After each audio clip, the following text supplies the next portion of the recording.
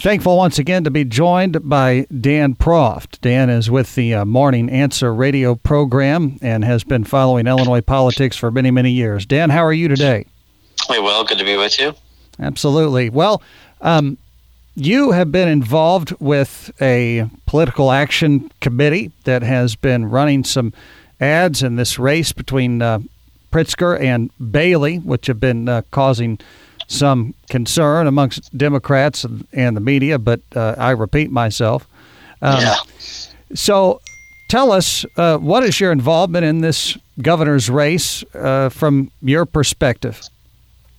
Well, so, I run an independent expenditure PAC called People Who Play by the Rules PAC. We've been involved since the primary, supported Bailey in the primary, and I'm supporting Bailey in the general. And so some of the ads people have probably seen relate to the Safety Act, so-called Safety Act, typically Orwellian entitled contradiction in substance to what the title would indicate on the legislation. But basically the end of cash bail in Illinois, and what I would say is the exporting of Chicago's lawlessness to the state by forcing the release of violent criminals who've been charged with violent crimes, and they would be released, like is the sort of de facto state of affairs in Cook County by law in every state in the county. Every county and state. And this is why you had 100 of 102 county state's attorneys oppose the legislation. That includes 30 Democrats, so many Democrats who supported J.B. Pritzker's election and probably support his reelection, who oppose this legislation. So this has generated a lot of attention. It's become a national, really an international story, because the law is that bad, because it is that reckless and that dangerous, and would diminish the quality of life for Illinoisans from Zion to Cairo, as they say.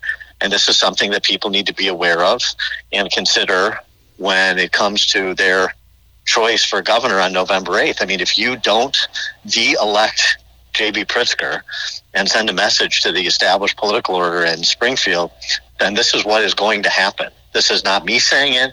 This is dozens and dozens of county state's attorneys and sheriffs, your local prosecutors in Southern Illinois and everywhere else. Jim Glasgow, the Will County state's attorney, who's a Democrat, saying it will be the end of days. And by that, essentially, he means everybody knows about the lawlessness in Chicago. Wait till it comes to a neighborhood near you, because that's what you're doing when you advance this no cash bail, put the handcuffs on police to interdict crime kind of legislation that J.B. Pritzker signed into law. And for my mind, in addition to obviously the terrible fiscal policies, this is that confluence of issues is what should inform people's choices on November 8th, which should be really the referendum question for the election. So from your perspective, is this a matter of Bailey needs to really run up big numbers in his areas where he's already strong in rural Illinois? If he does that, does he have a chance to beat J.B. Pritzker? Well, that would help, but the numbers south of I-80 are not going to be enough. Even if he was, in the low to mid 60s, that certainly helps. It makes it the numbers he needs out of Chicago and Chicagoland a little bit less. So, but he can't win, and I don't think that is his only pathway. I think he can't win if he just says, I'm going to try and run up 75% in central and southern Illinois and then take my beating in Chicago Metro. I don't think he has to take a beating there. I don't think if he continues to properly frame the race as I've described, that he will take a beating. I think the suburbs are gettable, and you win the suburbs and you get the kind of vote that he's anticipated to get in downstate communities, and then it's a 50-50 race, and it's a turnout game. So there is a pathway in this year, because things are so bad at the federal level in terms of people's economic security, and things are so bad at the local level in Chicagoland and in Illinois in terms of people's physical security because of the sort of laws like the Safety Act that have been advanced by Chicago Democrats, that there is an opportunity for Bailey to pull an upset. There absolutely is. And so, but it's going to be a slog, and it's not going to be without incident. And that's going to be every day for the next 56 days. Dan Proft is with us today. I think it's interesting to see polling these days because it becomes harder and harder to poll Republicans. Generally speaking, they're just not wanting to engage with government even in that way. And so I know you ran a poll, is that right? I mean, I've been polling the race, sure, yeah. And so I presume that, you feel good about the numbers, but when you look at the numbers in the presidential election, they were so far off. Do you trust your own polling is my question. Yeah, I mean, I'm using, my pollster is Tony Fabrizio and David Lee, and they're also President Trump's pollsters. So he trusted them. I've been using them actually for 2 decades, so well before Trump.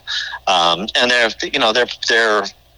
good. They know what they're doing, so they give you an accurate snapshot of where the race stands when they poll.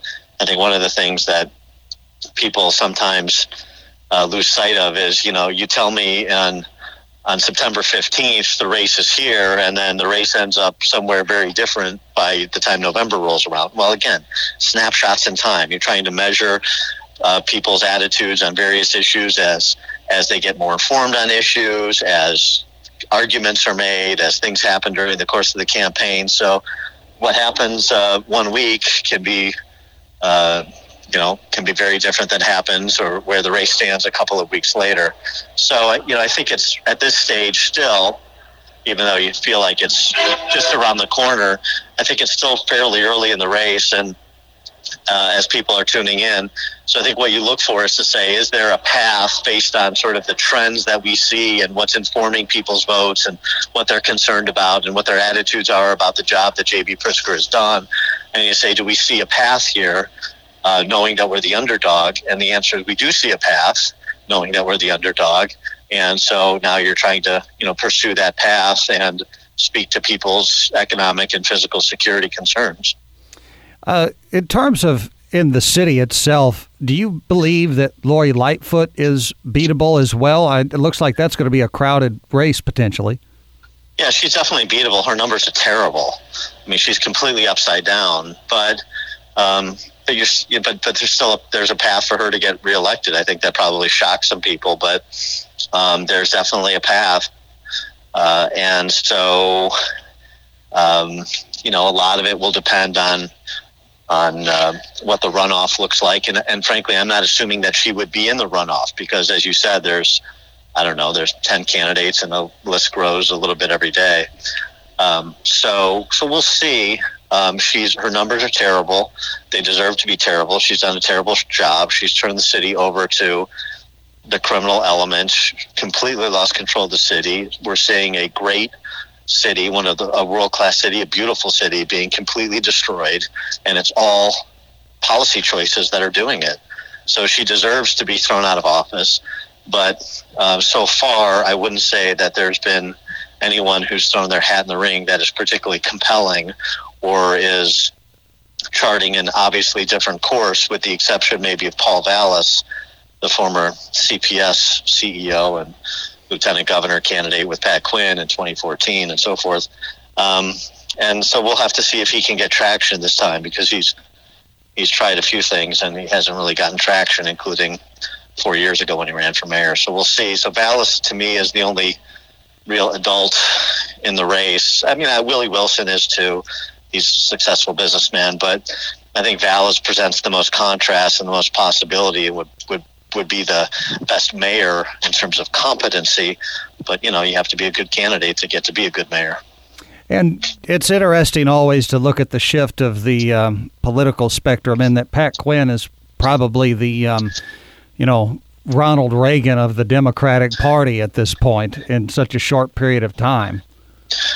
Well, there's no question that the Democrat Party here is not a machine party. And it's funny because I think on your show and others, I predicted this, wait till Madigan and Cullerton go away, and unless the Republican Party gets itself together and becomes a stronger, more viable party with a real purpose, when the Democrats replace Madigan and Cullerton, it's actually going to get worse, because you're going to replace machine politicians who are transactional with ideological, cultural Marxists.